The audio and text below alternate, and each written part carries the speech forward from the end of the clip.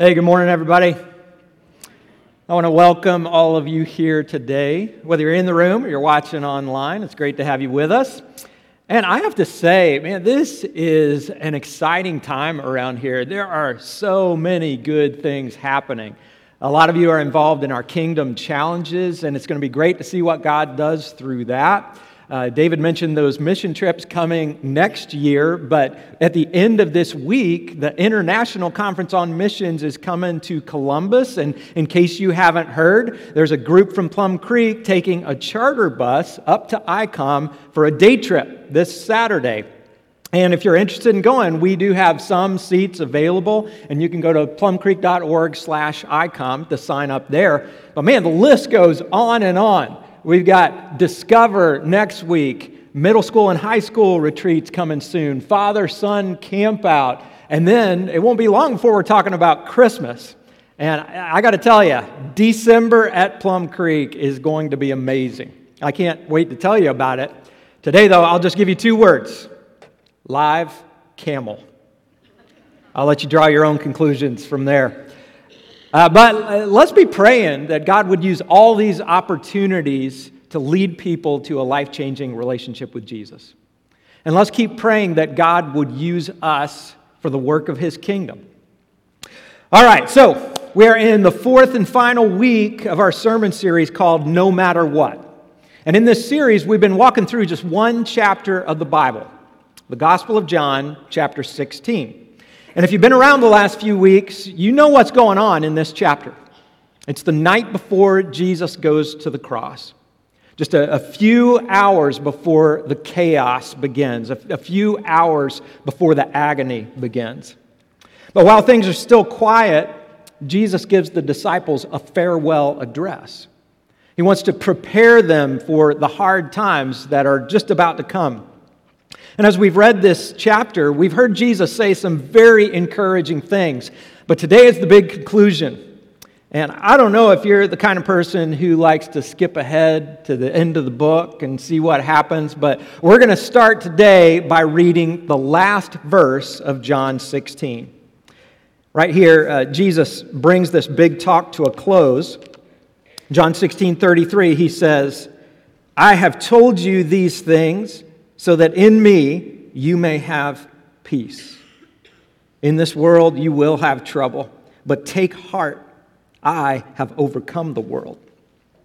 Now for me personally, I have a list of my favorite verses in the Bible. And this one has to make it somewhere on the list. There's just so much hope in these words. If you belong to Jesus, no matter what happens, He's got it covered, because He has overcome the world. And that's a very important truth for us to know, because we're human, and we don't have what it takes to overcome the world. Sometimes life throws you a curveball and you can't dodge it. Sometimes life puts obstacles in your path and you can't get around them. So we're going to take this verse and apply it to our lives this morning. And to do that, I want to start with kind of a spiritual checkup. I want to know how you are doing right now. And to help with this spiritual checkup, I invented a little something that I'm kind of proud of. It's a device called the Lifeometer. Now, I want to explain this invention. The Lifeometer is basically a highly advanced version of a mood ring. Anybody remember mood rings? From what I heard, they were super popular in the 70s. Then they made kind of a comeback in the 90s. But I'm an 80s kid, and I never got into mood rings. But back to the Lifeometer, the purpose of this invention is just to see how you're doing. How is this world treating you? What is your mental, emotional, and spiritual state? Now, if your reading is up at the top there in that green section, you are in a very good place. But if you're down in that dark, murky section at the bottom, you're not doing well. So let's get a result on the Lifeometer. And to do that, I'm going to ask you a question. I'm going to give you 6 different words, and I want you to choose which word best describes you as of today. So pretty simple. Ready? Here we go. As of today, which word best describes you? The first one is overjoyed. You're at the top of the chart here. This might mean you just got married, or maybe you just had a baby. Maybe you just won the Publishers Clearinghouse sweepstakes. If you're under 30 and you haven't heard of the Publishers Clearinghouse sweepstakes and you haven't heard about a guy named Ed McMahon, just ask one of us old people and we'd be glad to fill you in. But here's the second word. In your life right now, would you say you are overachieving? Maybe you're just killing it at work or at school. Or maybe you have this growing list of impressive achievements and people really look up to you. They admire you. Okay, here's the third one. Are you overcommitted? Now, this word on the lifeometer is next to the color yellow, but if you're overcommitted, you're actually running in the red. Your schedule is packed out. And it's hard to know if your current pace is sustainable because you don't have time to stop and think about it. Okay, here's the fourth word. As of today, would you say that you're overthinking? Now, if you're here, that means you've encountered some problems that are difficult to solve, and you just think about them over and over again. Maybe you're starting to lose some sleep over these problems. You're starting to see signs that the stress is getting to you. Okay, just a couple more. We're making our way down the lifeometer. With this next one, would you say that you're overwhelmed right now? If this is you, you're not in a good place. You're sinking. Maybe you're struggling with some of the problems that we've mentioned in this series, like anxiety, depression, family problems, grief, addiction. You know, people like to say, you got this. But if you're here, you know you don't got this. Okay, one last word, and this one is ugly. With this option, would you describe yourself as overcome? That's it. You're done. You feel like a city that has been conquered by an enemy. Life has gotten the best of you. Now, I sincerely hope that you wouldn't choose that last option, but let's just be honest here. Which of these words, as of today, best describes you? Have you made your choice? I won't ask you to share that with everyone, but before we leave the lifeometer, I do want to give you one bonus option, and it's a good one. In your life right now, could you honestly say, actually, I'm overcoming? That's my word. All the way up and down the scale. That word applies to everything. On the bottom end of the spectrum, I'm overcoming life's trials and tribulations. And then at the top of the spectrum, I'm also overcoming the pitfalls that go along with success or pleasure or pride. You know, it would be great if we could all choose this word. But I know better than that because, like I said, we're human and we don't have what it takes to overcome the world. So where does that leave us? Are we destined to just slide up and down the lifeometer until one day we finally end up at the bottom once and for all? Actually, no.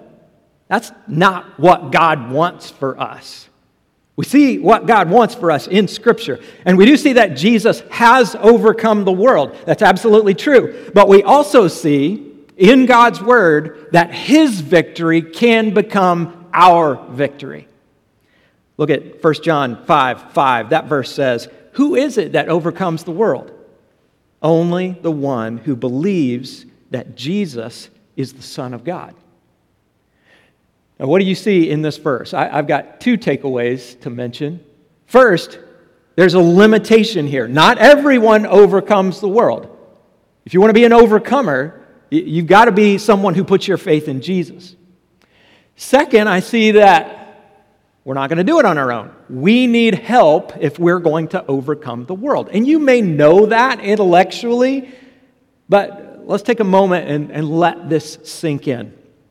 Let's go back to the lifeometer. What if you're way up at the top? What if you're overjoyed? Well, if that's you, I'm genuinely happy for you, but you got to know that you can't stay at the mountaintop forever. Nobody does that. A wedding is great, but marriage eventually gets hard. Babies are great, but parenting eventually gets hard. And I hate to tell you this, but your sweepstakes money will eventually run out.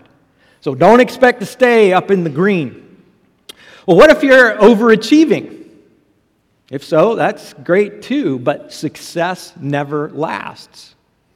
I've got some evidence to show that here. I've got a chart that shows the stock price of Zoom over the last couple years. And you know what's happening here, right? Back before COVID, many of us hadn't even heard of Zoom. But then we went into lockdown and we were all Zooming. And what happened to the stock price? Man, it skyrocketed. That performance was phenomenal. But guess what? We didn't stay in lockdown forever. See what happened next? Man, that stock price tanked. And this is a pattern that plays out over and over again throughout history. Every person, every business, every nation, they may reach a high point, but eventually they head back down. So this is not your path to overcoming. Success is not the way to get there. Well, what if you're overcommitted?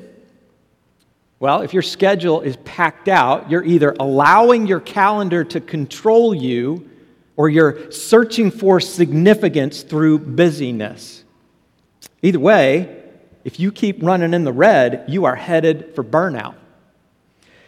So what if you're someone who's trapped in that cycle of overthinking? Well, if that's where you are learning that some problems are too difficult to solve. Some of them are just beyond us. And thinking, trying to come up with a solution, it doesn't work. Now, if you're overwhelmed, you're in desperate need of help. You know that you don't have what it takes on your own to get through life.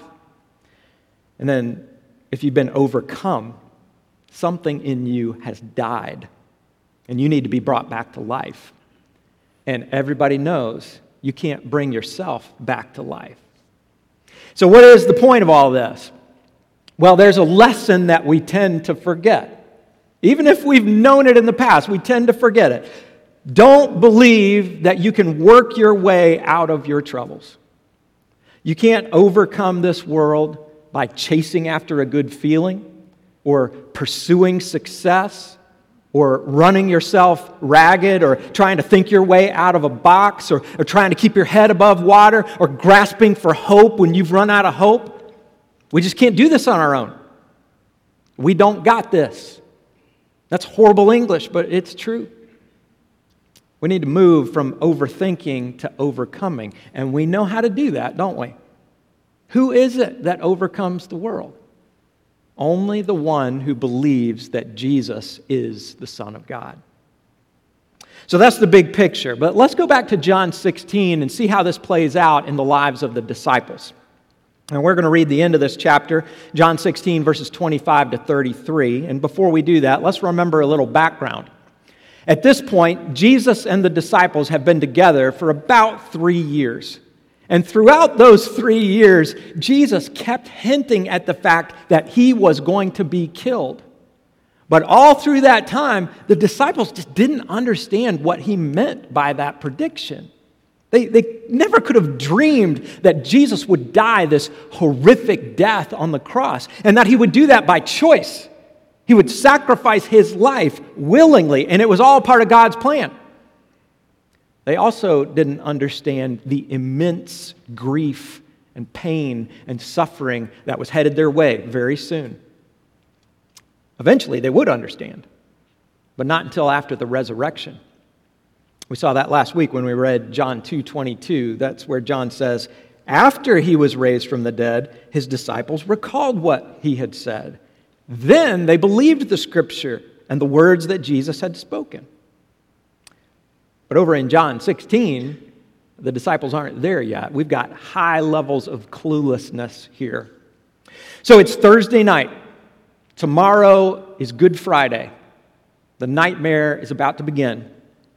And Jesus gives the disciples these instructions. He's like a coach in the locker room, getting the players ready to take the field. So Jesus looks at the disciples, and as we've seen over the last few weeks, he says something like this. He says, very soon I'm going to leave. You will be left behind, and trouble is coming. Trouble like you wouldn't believe. But don't lose hope, because no matter what happens, it's going to be all right. You will see me again, and your sorrow will turn into joy. And by the way, I won't leave you alone. I'm going to send the Holy Spirit to help you. So that's what he's been saying. But could the disciples process all of this? Of course not. Jesus knows that later on they'll remember what he said. So he wraps up this talk with a few words of encouragement. So let's read John 16, starting with verse 25. Jesus says, "Though I have been speaking figuratively, a time is coming when I will no longer use this kind of language, but will tell you plainly about my Father. In that day, you will ask in my name. I'm not saying that I will ask the Father on your behalf. No, the Father himself loves you because you have loved me and have believed that I came from God. I came from the Father and entered the world. Now I am leaving the world and going back to the Father." So this is good news, right? Jesus says, hey guys, very soon you're going to see things clearly. You're going to understand. You won't be so confused. I'm going to explain things and you'll get it. But hold on. If Jesus is about to leave, how could that be true? Well, we got a few things going on here. For one, there's going to be that period between the resurrection and the time he ascends into heaven. He can speak to them clearly during that time. And also, don't forget that the Holy Spirit is coming. 2 weeks ago, we said the Holy Spirit is like a tour guide. This is God himself living inside of you, and the Spirit guides you into the truth. So Jesus will speak through the Spirit as well. But then there's one more factor. After the resurrection, the disciples will have access to God the Father like never before. That's what he's saying here.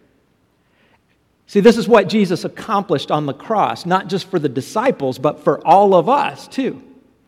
All of us sinned against God. And when we sinned, a chasm opened up between us and God. That relationship was broken. But then Jesus died on the cross. He paid the penalty for our sins, and he made it possible for our relationship with God to be restored. When you accept the gift of salvation, surrender your life to Jesus, that chasm is closed, and you have direct access to the Father. You don't need to go through a priest. You can go directly to him. He will hear you, and he will answer your prayers directly. It's an amazing thing. How did the disciples respond to what Jesus said here? Well, it's interesting. Verse 29. Then Jesus' disciples said, "Now you are speaking clearly without figures of speech. Now we can see that you know all things and that you do not even need to have anyone ask you questions. This makes us believe that you came from God." Now, if you ask me, this is kind of funny. The disciples are like, "Wow, Jesus, you're finally speaking clearly." But he's only been saying the same things that he said all throughout this farewell address. And the reality is the disciples still don't understand as much as they think they do. Look at the very next verse. Jesus replied, "Do you now believe?" I kind of picture him with one raised eyebrow there. Then Jesus sets him straight. He says, "A time is coming, and in fact has come, when you will be scattered, each to your own home. And you will leave me all alone. Yet I am not alone, for my Father is with me." Jesus is skeptical of the disciples, and rightly so. They are overconfident. They haven't even left the locker room yet. They haven't hit the field. They don't know the trials and tribulations that lay ahead. But Jesus knows. He knows that within the next 24 hours, almost all of those disciples will fail him. Peter will deny him 3 times. The rest of the disciples will abandon Jesus during the crucifixion, with the exception of John. So you can see that Jesus here is sad and disappointed, because in his hour of greatest need, his friends will let him down. But that's all right, because his friends are not his primary source of strength. His strength comes from his heavenly Father. The strength that he gets from the Father will enable him to endure the crucifixion. That strength will enable him to rise again from the dead. Jesus knows the agony is coming, but he also knows the victory is coming, and that's what takes us to John 16:33. He says, I have told you these things so that in me you may have peace. In this world you will have trouble, but take heart. I have overcome the world. Again, I love this verse. Jesus offers peace in the midst of trouble. And that's a good thing, because trouble certainly came for the disciples. Just a few hours after he spoke these words, the disciples witnessed the trauma and the terror of the crucifixion. On Friday night and Saturday, after Jesus died, I'm sure the disciples were in shock. I'm sure they weren't remembering much of that farewell address because they were just reeling at that point. But Sunday morning came. Jesus did rise again, and the disciples got hit with a joy bomb like the world had never seen. Unfortunately, though, the resurrection was not the end of their troubles. In the coming years, the disciples would be scattered and arrested, thrown out of synagogues, and the majority of them would become martyrs for their faith. They'd be executed. However, they never made it down to the bottom of the lifeometer. And why is that? They were not overcome by the world because they knew the one who overcame the world. And they remembered those words. They remembered what Jesus said. How do we know they remembered? Well, you got your proof right here. John wrote down those words in his gospel. I love to imagine the disciples going back and forth, reminding each other what Jesus said. I love to think about John going to his brother James and saying, listen, bro, don't forget what Jesus told us. He said we'd have trouble. This is no surprise. But he also said he overcame the world. How encouraging would that be? That's where their peace came from. And the good news is that same peace is available to us. So let's bring John 16:33 into the present. How does this work in our lives? Well, let's read it one more time. Jesus said, I have told you these things so that in me you may have peace. In this world you will have trouble, but take heart, I have overcome the world. Now, let's define a couple words here. When Jesus says, I have overcome the world, what exactly does that mean? Well, many of you know the New Testament was originally written in Greek. And this word overcome, it's translated from the Greek word nikao. Nikao means to conquer or to win a victory, as in a contest or a military conflict. And just a side note here, the word nikao is related to a Roman goddess. And you know what this Roman goddess's name is? Her name is Nike. So the word Nike means victory. I just thought that was cool. So Jesus came as a general, and he conquered this world. But that's another word we need to define. What exactly did he conquer? Well, the word world comes from a Greek word, cosmos. And that's a word we're familiar with, isn't it? And in the Bible, cosmos can refer to the physical world, either planet Earth or the entire universe. But here, especially in the Gospel of John, cosmos often refers to powers and authorities that are opposed to God. So what kind of cosmos did Jesus conquer? Well, at the end of the day, Jesus overcame both physical and spiritual enemies of every kind. He claims victory over everything. And when Jesus is on your side, it doesn't matter who's against you. Your enemies are going to lose. That's why it's so important to know that Jesus is on your side. He wants that to be true. He wants to be on the same side with you. But if you haven't given your life to Him, you have chosen to be an enemy of God. And if you are an enemy of God, you are by definition on the losing side. So man, if you haven't yet surrendered your life to Jesus, don't wait. Do that today. But for all of us who do belong to Jesus, let's think about what this verse means. We know that Jesus has overcome the world, but how does that show up in our lives? Well, I want to use Scripture here. I want to make a list of specific things that Jesus has overcome, and then I'll give you a verse that supports each one. First, Jesus has overcome anxiety and worry. 1 Peter 5:7, cast all your anxiety on him because he cares for you. Now, does that mean we won't be anxious or worried anymore? Of course not. But it does mean that you have an open invitation to give your anxiety to God because he loves you and his shoulders are big enough to carry all your worries and all your fears.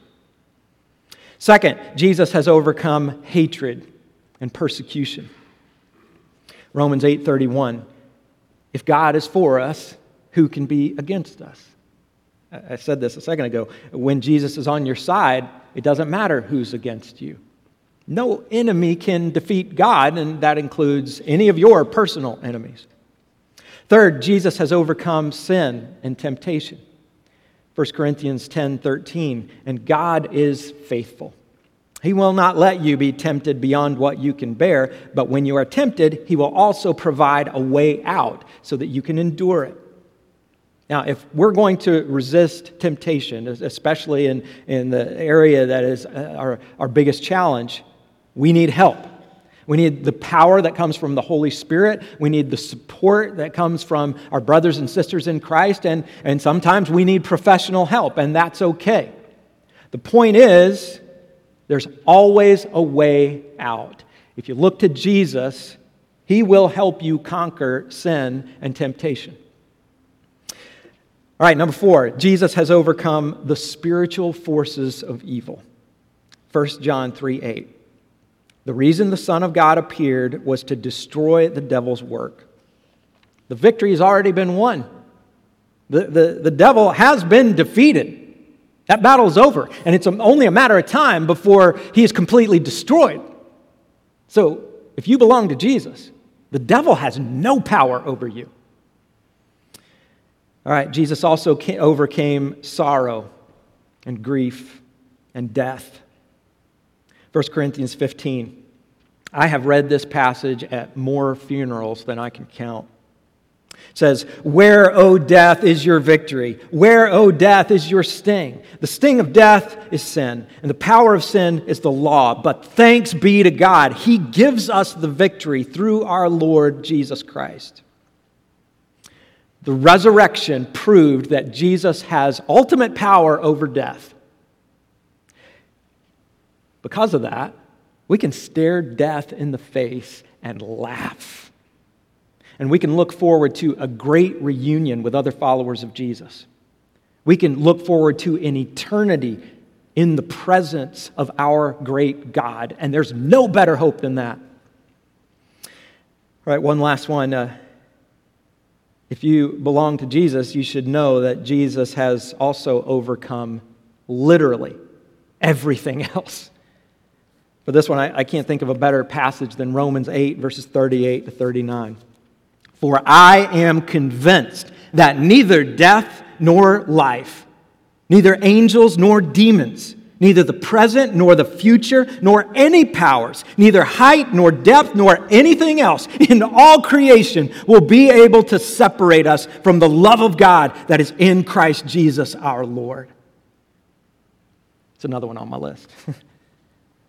Now, I realize I just gave you a lot of scripture in a short amount of time, but I wanted you to see that we can find encouragement and strength and hope all over God's Word.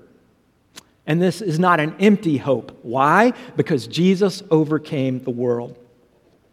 And before we wrap this up, I need to repeat something that I've said many times before.